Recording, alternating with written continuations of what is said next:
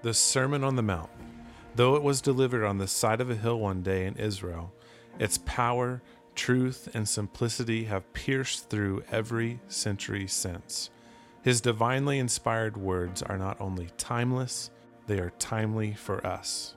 We hope you will join us as we walk through the Sermon on the Mount. Hey, good morning, church. It's good to see you. If you have your Bibles, please turn with me to the book of Matthew, Matthew chapter 5. One of the things that we do here at Redeemer is want to study God's Word book by book, chapter by chapter, verse by verse. And one of the reasons that we do that is because we think it's important for our church family to receive the whole counsel of God. Believe that all of Scripture is breathed out by God, is profitable for us, to teach us, to grow us. And one of the other reasons that we study God's Word book by book, chapter by chapter, verse by verse, is because it forces us to deal with topics that we just may want to avoid.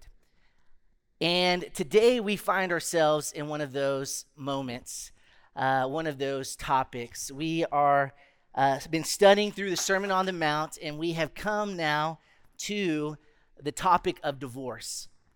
And Pastor Jason happens to be out of town this week, and so I have the privilege of opening up God's Word with you. All week I have been sober to this passage and to the topic of divorce, because I know that there are many within our church family who have experienced the pain of divorce, whether it was the divorce of your parents, it was the divorce of a friend, of some loved one, or maybe the divorce that you experienced, or maybe a situation that you are in now. And I want to preach this text understanding that it's a delicate topic. You know, when we are confronted with hard truths, we can easily feel shame or guilt because of maybe our past. Maybe divorce is a part of your story, and you would be tempted to feel shame or guilt. And my hope and my prayer, what I want to do this morning, is to run to the cross with you this morning. But if divorce is a part of your story, to be reminded of passages like when Paul says in Romans that there is now no condemnation to those who are in Christ Jesus. And so we want to encourage you in the gospel today. Cling to the cross, hide behind the cross, regardless of what is in your past or even what is in your present. And at the same time that I want to do that, I want to be delicate with the topic, I also want to be crystal clear on what Jesus has said about the topic of divorce and remarriage. God has an opinion, and we're going to see it in the scriptures. And so I want to do my best to point your eyes to your Bibles, to the text where you see it, and hopefully shed a light on it, because it's a foundational truth for us this morning. We're going to look at two main passages. Matthew chapter 5, which is the portion on the Sermon on the Mount. Jesus in Matthew 5 is speaking to disciples. But I want to focus the majority of our attention on Matthew 19. Jesus is talking to a different audience. He's talking to Pharisees. But in Matthew 19, Jesus will give us a more exhaustive vision for marriage and divorce and answer many questions that we have. So let's turn together to Matthew chapter 5. We're going to read verses 31 through 32. If you got it, say I'm there. There we go. Here we go. Matthew 5, verse 31, Jesus' words. It was also said, whoever divorces his wife, let him give her a certificate of divorce. But I say to you that everyone who divorces his wife except on the grounds of sexual immorality, makes her commit adultery. And whoever marries a divorced woman commits adultery. Let's fast forward to Matthew chapter 19. Please turn with me. Matthew 19, let's read verses 1 through 12. Beginning at verse 1. And when Jesus had finished these sayings, he went away from Galilee and entered the region of Judea beyond the Jordan. And large crowds followed him, and he healed them there. And Pharisees came up to him and tested him by asking, "Is it lawful to divorce one's wife for any cause?" He answered, "Have you not read that he who created them from the beginning made them male and female, and said, 'Therefore a man shall leave his father and his mother and hold fast to his wife, and the two shall become one flesh.' So they are no longer two, but one flesh. What therefore God has joined together, let no man separate." They said to him, "Why then did Moses command one to give a certificate of divorce and to send her away?" He said to them, "Because of your hardness of heart, Moses allowed you to divorce your wives, but from the beginning it was not so. And I say to you, whoever divorces his wife, except for sexual immorality, and marries another, commits adultery." The disciples said to him, "If such is the case of a man with his wife, it is better not to marry." Let's pray. Father, I thank you for moments like these where we get together as a church to look at your word. And I pray, God, that you would speak to us, that you would open the eyes of our heart to understand. Would you give me clarity of thought to communicate your truth? Speak to us, we pray. In Jesus' name, his people said, amen. This passage gives us 5 teachings of Jesus regarding marriage and divorce. And I want to walk through this text and point this out. The first teaching that we see in this passage is that Jesus rejects incorrect views of marriage. The Pharisees were always seeking for a way to trap Jesus. And we see in verse 3 of Matthew 19, and Pharisees came up to him and they tested him by asking, "Is it lawful to divorce one's wife for any cause?" What a bold question to ask. Where did this question come from?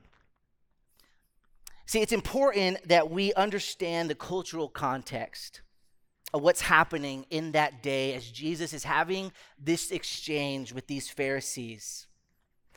Among the Jewish people, there was great debate about divorce.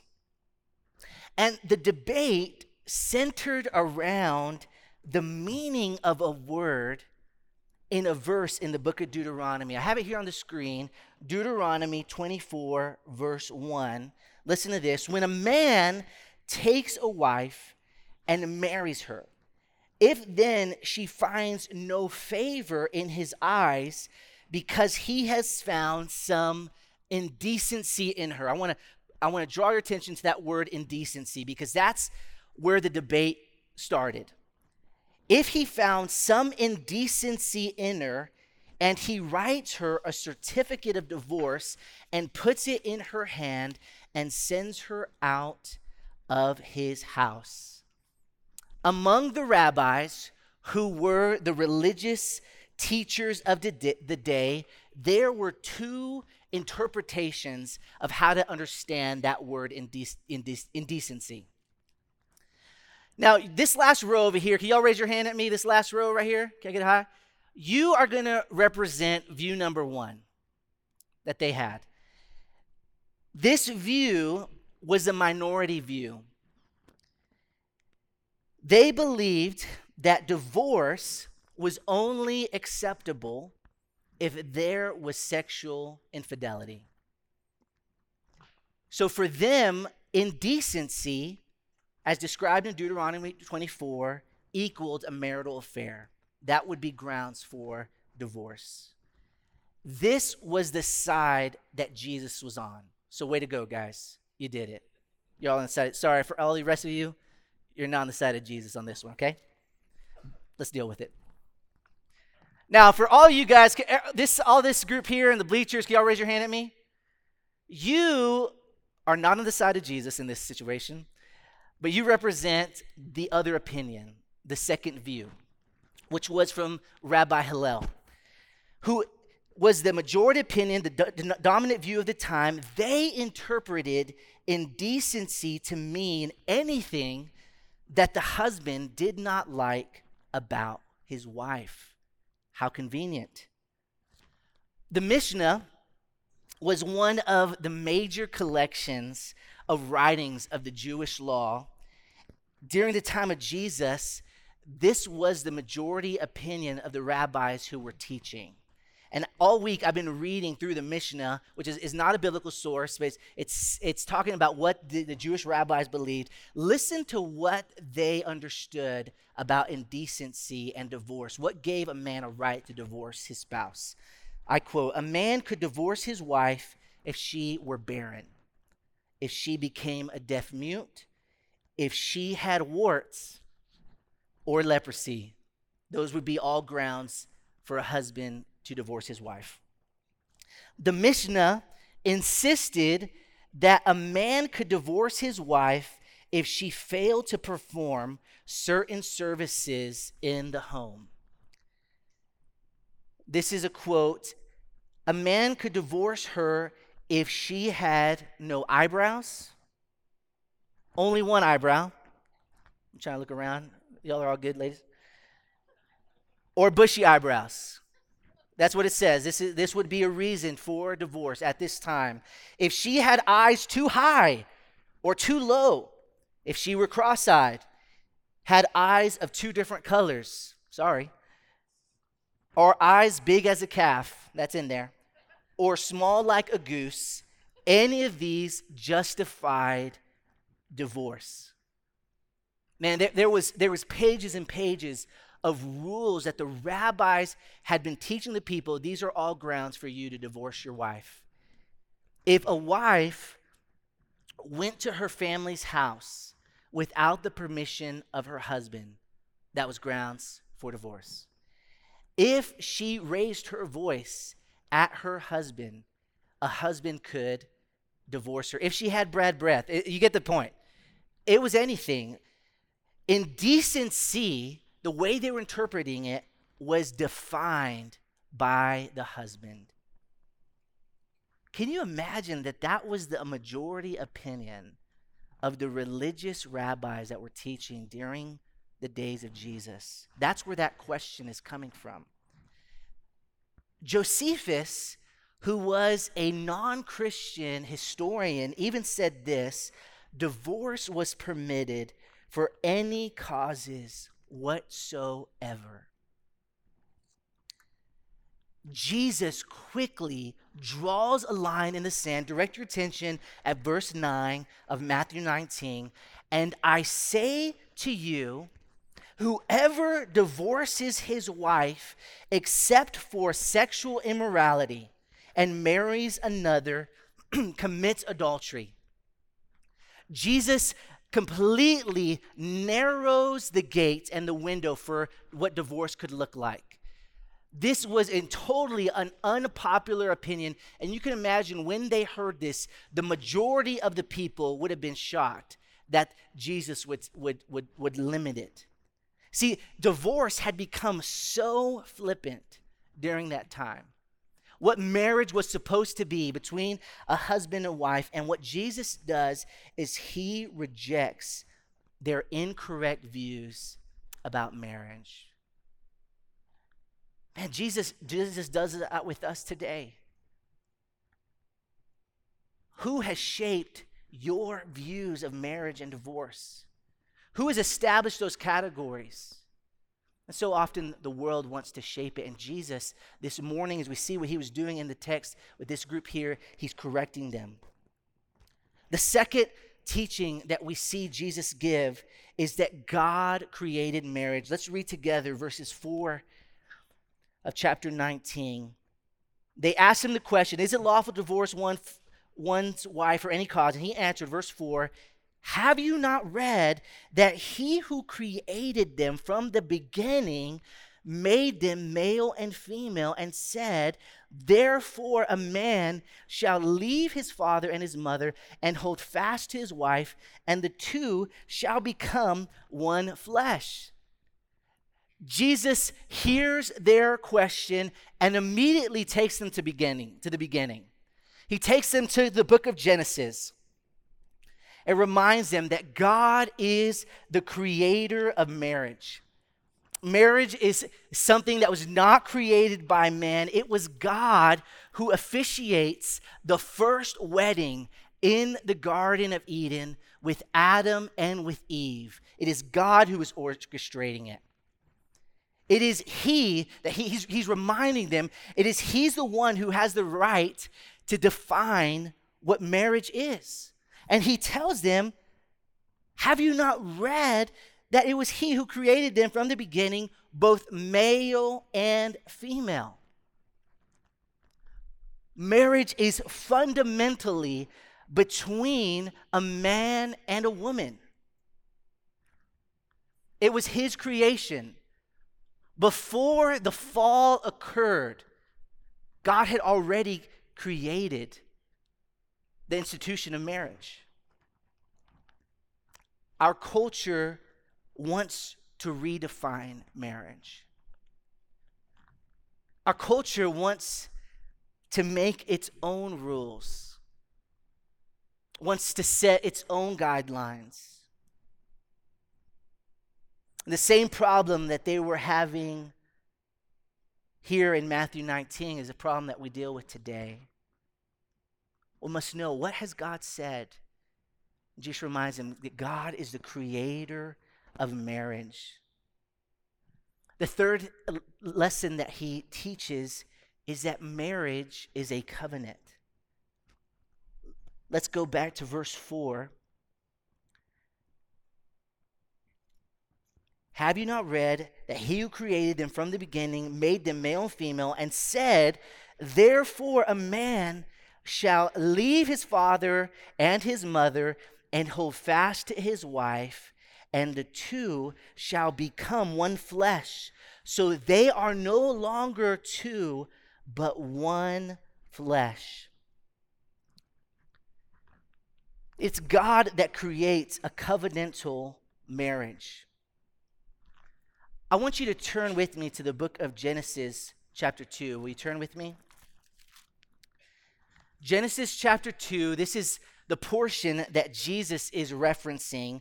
Genesis 2, verse 24. Therefore, a man shall leave his father and mother, and what does it say in your Bible? And what?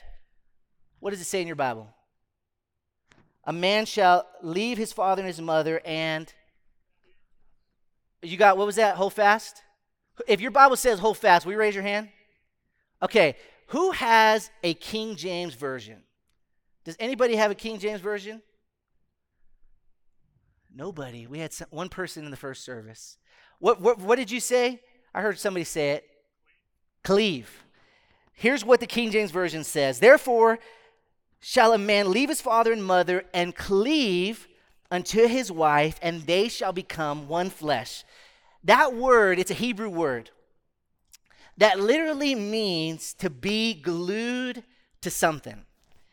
I want you, if your spouse is sitting next to you, I want you to look at them and say, I'm stuck to you. All right? That's what it is. It is a covenant. That is the idea of what marriage that God created. A covenant means to be stuck, glued together. A covenant of what God created, it is permanent.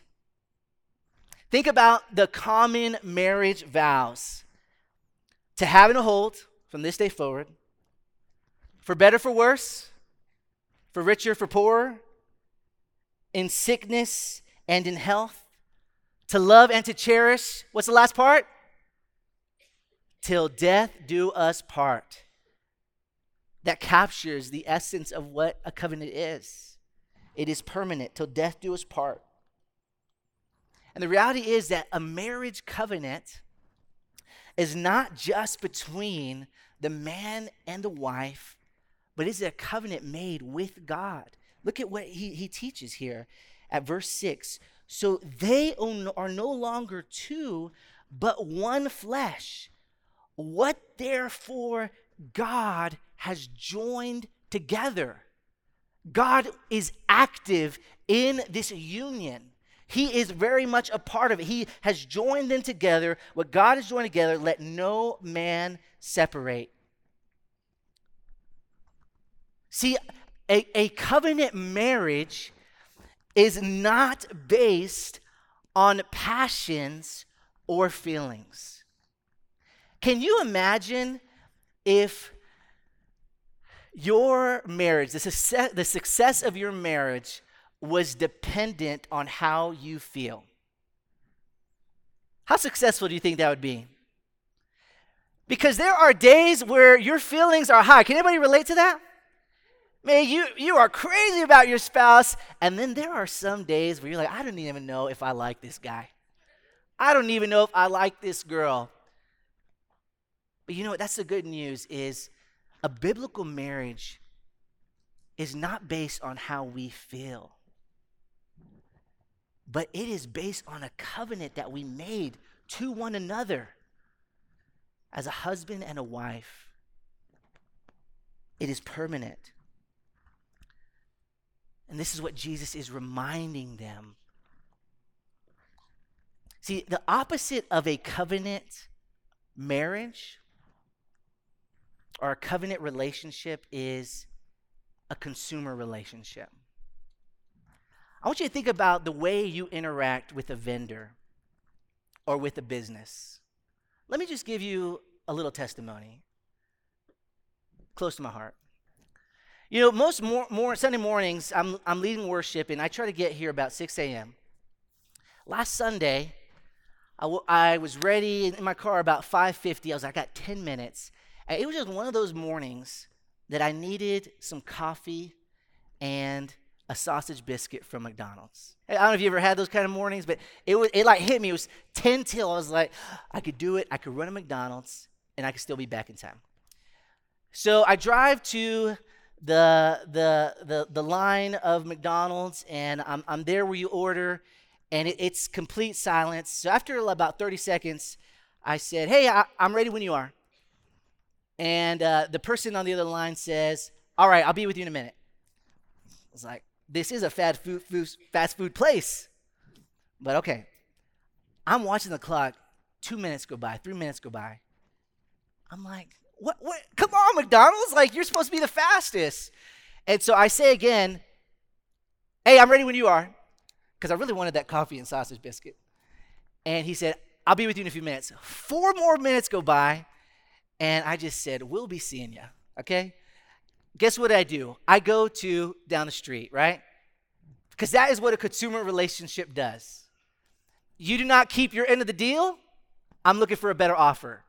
You get a better price, a better opportunity, I'm going to switch it. That's how a consumer relationship takes place. The reality is, church, is that the majority of American culture views marriage as consumers. I give you this, you give me this in response. If you do not hold up your end of the deal, I'm out. I see something better. I think it might be a better situation over here. And what Jesus reminds them and reminds us today, that it's a covenant. That a husband, a man leaves his father. He leaves his mother. He holds fast to his wife. They are no longer two separate entities, but they have become one. Man, a marriage is one of the most intimate things you will ever experience in your life. To be fully known by somebody that sees every part of you, that knows every side of you. Jesus reminds them that marriage is a covenant. I love how Tim Keller says it. He says this: wedding vows are not a declaration of present love, but a mutually binding promise of future love.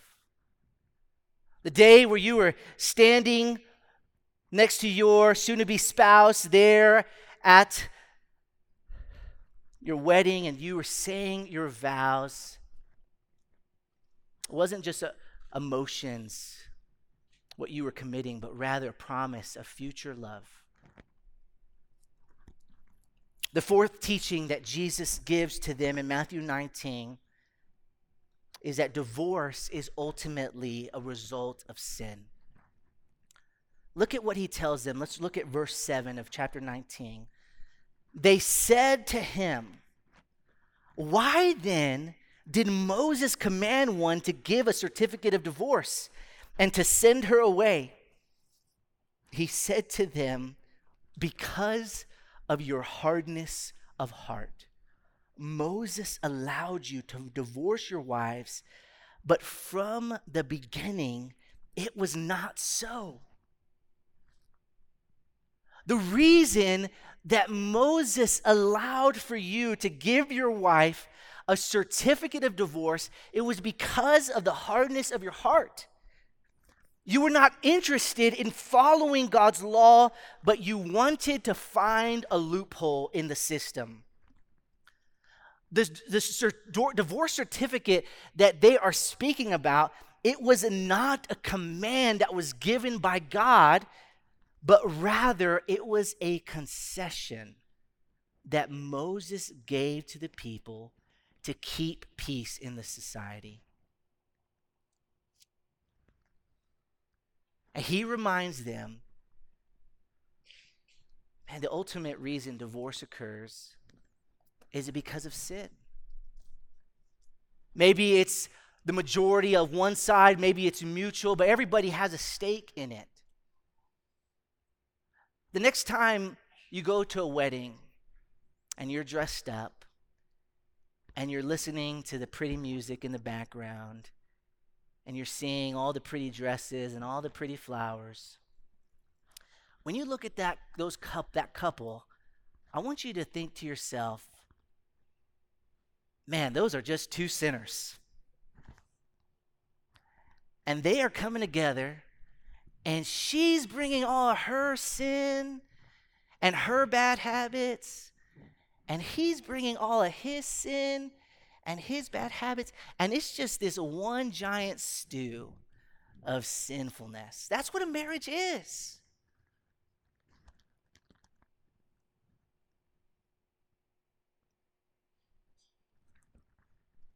And Jesus, he tells them what's at the root of it. It's because of your heart, the sinfulness of your heart. In church, it leads us to ask ourselves a question that is so important. What are biblical grounds for divorce? This is a very debated topic, but there are two traditional Protestant views regarding divorce and marriage. I just want to give you the two of them quickly. It's important to know that divorce is never ideal.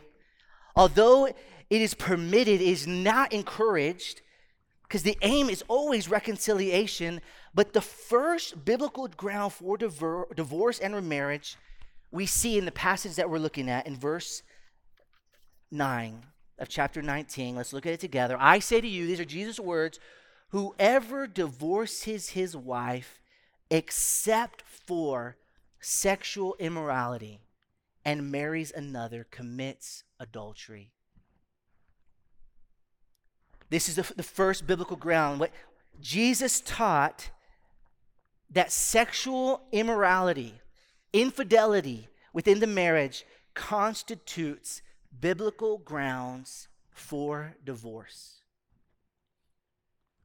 Jesus taught from this passage that divorce and remarriage without biblical grounds is adultery. That is basing it straight off of Matthew 19, verse 9. That is the first biblical ground that we see in the Bible. The second biblical ground that we find is in 1 Corinthians chapter 7, verses 12 through 16. I don't want to spend a lot of time because it's a whole different sermon, but it's a unique situation. 1 Corinthians chapter 7, verse 12 through 16. If an unbeliever wants to desert a believer because of their faith, the Christian in that relationship is called to seek peace in that situation if that's what their unbelieving spouse wants to do, to abandon them because of their faith. And in that situation, the Christian is free to divorce and to remarry. Now, church, I realize that there are numerous circumstances with every marriage and situation. But in God's wisdom, these are the two biblical grounds that we find in God's word. And this is why these situations require so much wisdom. This is why God has provided you with a church family. If you find yourself in a difficult marriage, difficult situation, to seek help within your church family, to seek wisdom and counsel from your pastors and elders to help you walk through decisions that you are wanting to make. But what Jesus is teaching is so clear is that sexual immorality, infidelity in a marriage can destroy the marriage. When you have this unity between a husband and a wife, and you bring a third party in, it corrupts that unity. I could not help but wonder if in a room this size,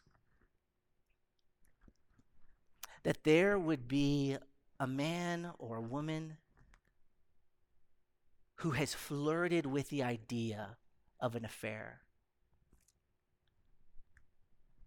It would not surprise me if in a room this size, there is someone here that is discouraged about their marriage.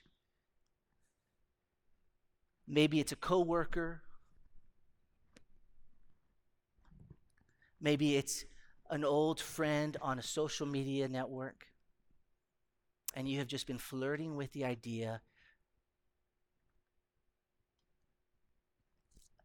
Would you see this morning God's word be a warning to you?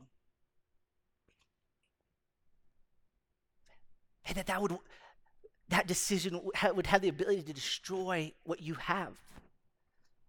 It is such a serious thing. In the Old Testament, idolatry was punishable by stoning.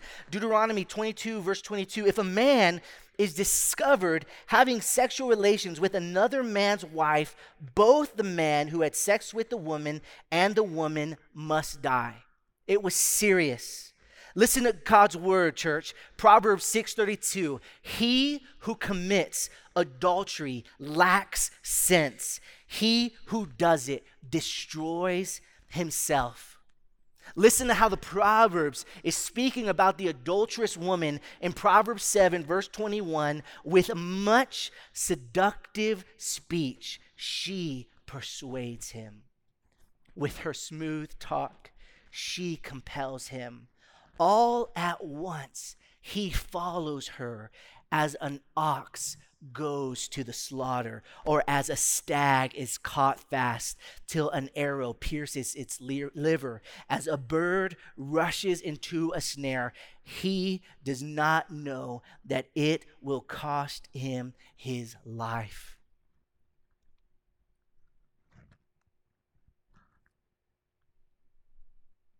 Adultery is serious, has major consequences. The final lesson that I want to give you as we close, number 5, is marriage is a picture of the gospel. In Matthew 19, Jesus directs their attention to Genesis 2 and gives this picture of a husband and wife being joined together. And in the same way, the Apostle Paul repeats the same passage that Jesus referenced in Genesis 2. Listen to what Ephesians chapter 5, verse 31 and 32 says. Therefore, a man shall leave his father and mother and hold fast to his wife, and the two shall become one flesh. And look at his comment. Look what he says. This mystery is profound, and I am saying that it refers to Christ and the church. Marriage is so much bigger than you and your spouse. It's so much bigger than how you feel and the romance that you feel. But the ultimate purpose of your marriage, the ultimate purpose of every marriage, is to point to the Son of God who gave his life for the bride, who is the church. Our Lord Jesus demonstrated unconditional love to his church. He gave his life for a rebellious wife. Consider the church over the last 2,000 years and its failures and its mistakes. And let's just consider our church family and you as an individual within this church, your failures, your mistakes, your sins. Over and over. And yet, Jesus' love is unconditional for his bride. Aren't you glad? He will never leave his bride. Maybe you've seen marriages where people gave up on each other. The great news of the gospel is our King will never forsake his bride. And in the same way, church, a marriage that has experienced infidelity and pain, and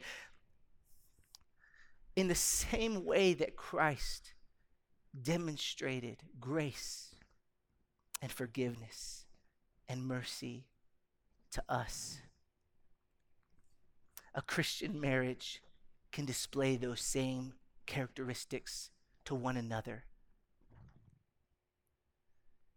As Paul would say, the love of Christ controls us. Because, church, forgive in the same way that you have been forgiven. Have you been the recipient of grace? Then in your marriage, you display the same kind of grace. Are you the recipient of love? We display the same, because every marriage is trying to picture the relationship between Christ and his bride, the church.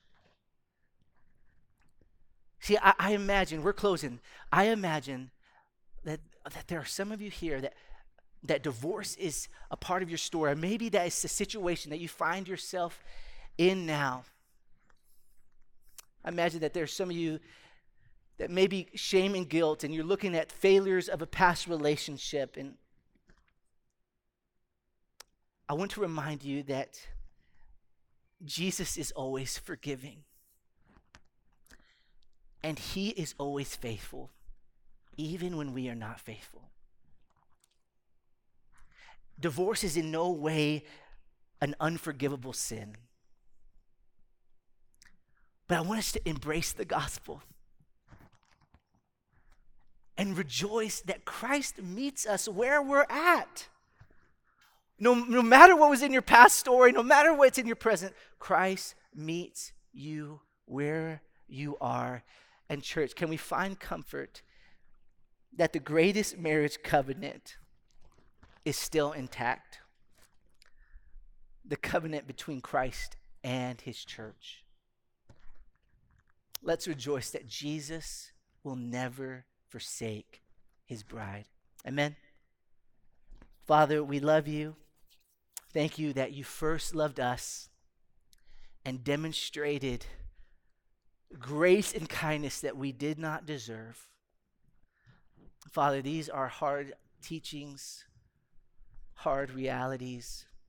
I pray that you would minister to your people, encourage your people today to see clearly. Lord, we want to remind ourselves of the gospel this morning for those that are in Christ, that there is now no condemnation to those that are in Christ Jesus. We want to, as a church, we want to run to the cross to find grace and forgiveness, to repent of our sins.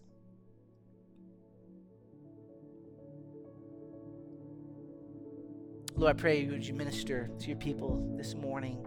We pray all this in the name of Jesus. Amen.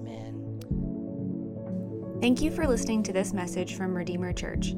If you want to connect with us at Redeemer, we would love for you to visit us at a service in person or visit us online at www.redeemermidland.org.